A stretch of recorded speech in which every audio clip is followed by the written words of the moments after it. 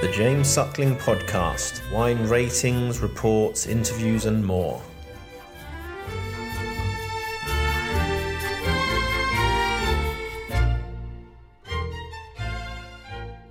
Hey, Antoine. Good to see you. What's your thought about 2019 now that it's in bottle? It's been in bottle for a few months. You taste the wines regularly. How are you thinking about the vintage, and how do you think it fits for Nene and Luscious in particular? It's well, you remember when we tasted it together, it was actually pretty much the same configuration. It was a tricky vintage, but I really think that we named it the deserved elegance, well-deserved elegance, this vintage, globally speaking. But it was never as obvious as now.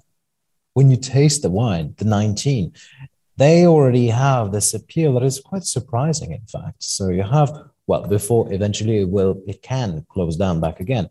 But so far, these wines are extremely luscious, but still supplying a great tension, freshness, and a structure that is extremely interesting. But you get this appeal that is, well, tremendous. And for some wines, they have reached the peak and their achievements that I'm thinking about Potensac or Nina, for example. These two wines are glorious. It's coming right after 2018. And some people now start to say, well, can we taste both the 18 and the 19 all together at the same time? Mm-hmm. I say, no, because when you taste side by side, one will actually overwhelm the other. Just, it's a fatality. And then 19 is so glorious now that 18, with its strength, its power, its broad shoulders, is not really playing the same game. They're on different worlds, and people sometimes do not understand that. 19 is glorious. It has got a more classical structure, but at the same time, it has got a lot to say.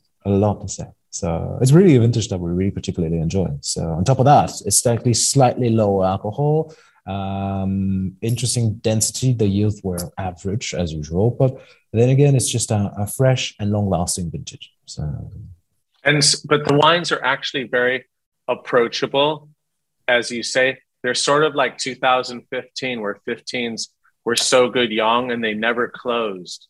Indeed. 15 has got more of a solid type of vintage. There's more elegance, much more elegance and nobleness to 19 with extra freshness. So acidity would be actually, I think it's the acidity, the pH would be, globally speaking, lower in 19 than it was in 15.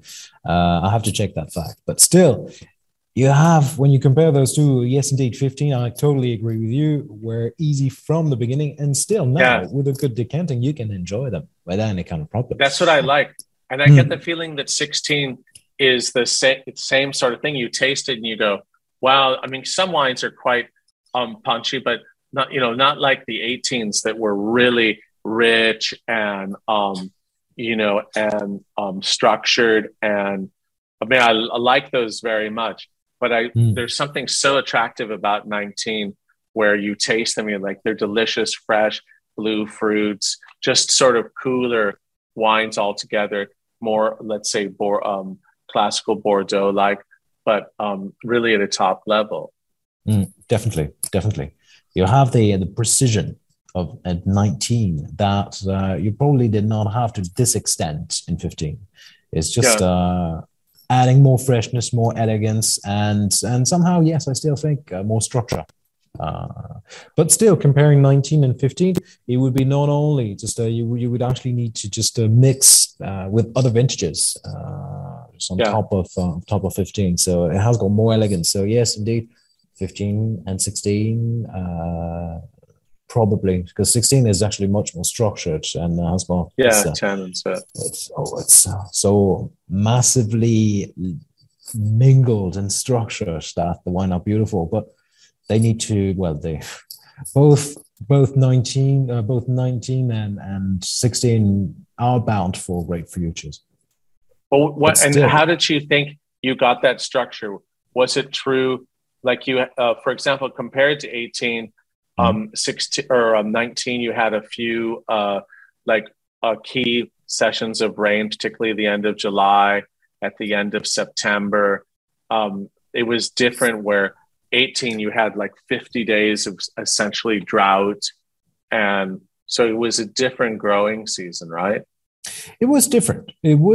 But at the same time, it was just really, we had to be extremely careful at each step, really, because it could actually, things could actually not as what we've experienced in 21, but 19 was difficult. You had to be extremely precautious. There was no massive attack from mildew or any kind of massive disease or pandemic, well, anything that could actually hit really dramatically the vineyard. Well, I'm referring to our vineyards. But still, you had to be extremely careful because you could feel, and this was starting from the first steps of the growth cycle, that it could actually switch extremely promptly. So we had to be extremely careful. It was just really on the edge, really until the end. So you had to keep your balance, really, and remain really cautious about anything and everything.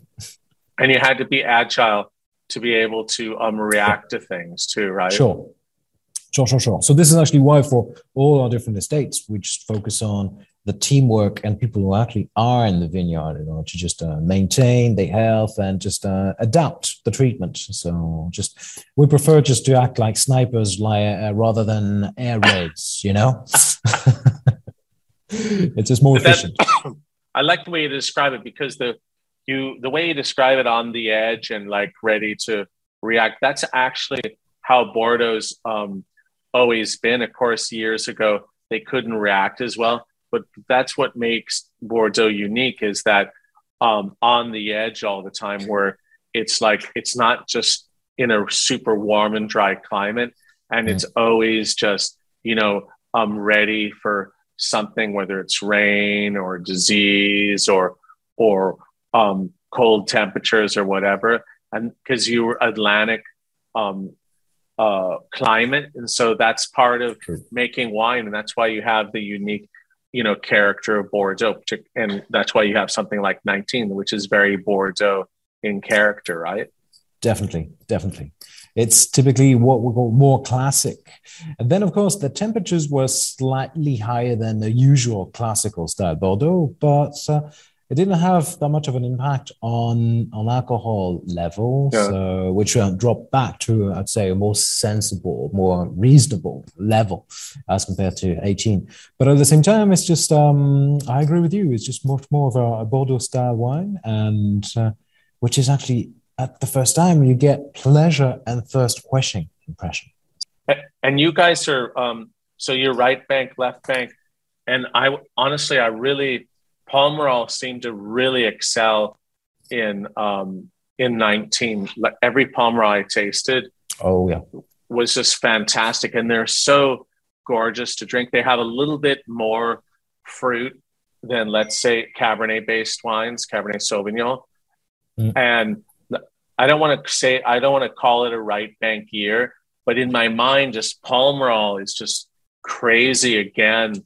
In 19, it was fantastic in 18 as well.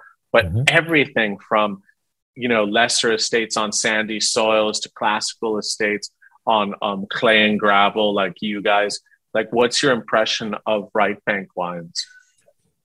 Right bank wines are indeed, they're showing the impression. And I've heard many people saying that Merlot did a great job in 19, but it's just really, as you said, it's just depending really on the terroir itself, because when you switch from gravel to sandier part, then of course it sings. And there was a mixture of heat, enough rain, freshness at night, because the nights were not that cold and not that warm. So the vineyard could actually rest. So it helps tremendously. On top of that, those terroirs such as Nina, among others on the plateau of Pomerol, do really enjoy from the great gravels, the stones, who actually could just reflect both freshness at night and heat when necessary. But so it is indeed a great vintage.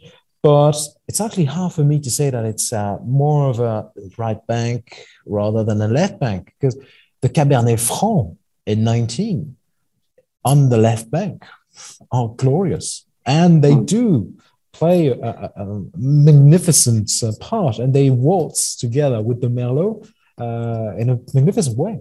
So the end is for some wines that are, of course, Mina, you mentioned it, or like other Pomerols, or even in the northern part of the Médoc with the Potin Sec and the texture of the Lascaz. And I think that what's interesting when you taste them all in a row is that you feel like each terroir is really standing tall. So you really get the feeling that you're tasting a Pomerol, a Médoc, and so on. So you get the markers. It's not only a classical structured Bordelese type, still gentle, not the harsh ancient way, type of vintage, but it is a great vintage where each little or great terroir, and more specifically, more appellation, will actually be characteristic in your glass. And actually, it's pretty well true for all the wines that, the little number of wines, I'd say, that I've had the chance to taste. Yeah, so, I think you're right. But it's a captivating eating. Yeah, captivating. Thank you so much for spending so much time with me. It was a great conversation. Good to catch up. Okay, mon ami, merci. Thanks again. Thank you so much, and have a great day. All the best. Speak to you soon. Bye. Bye.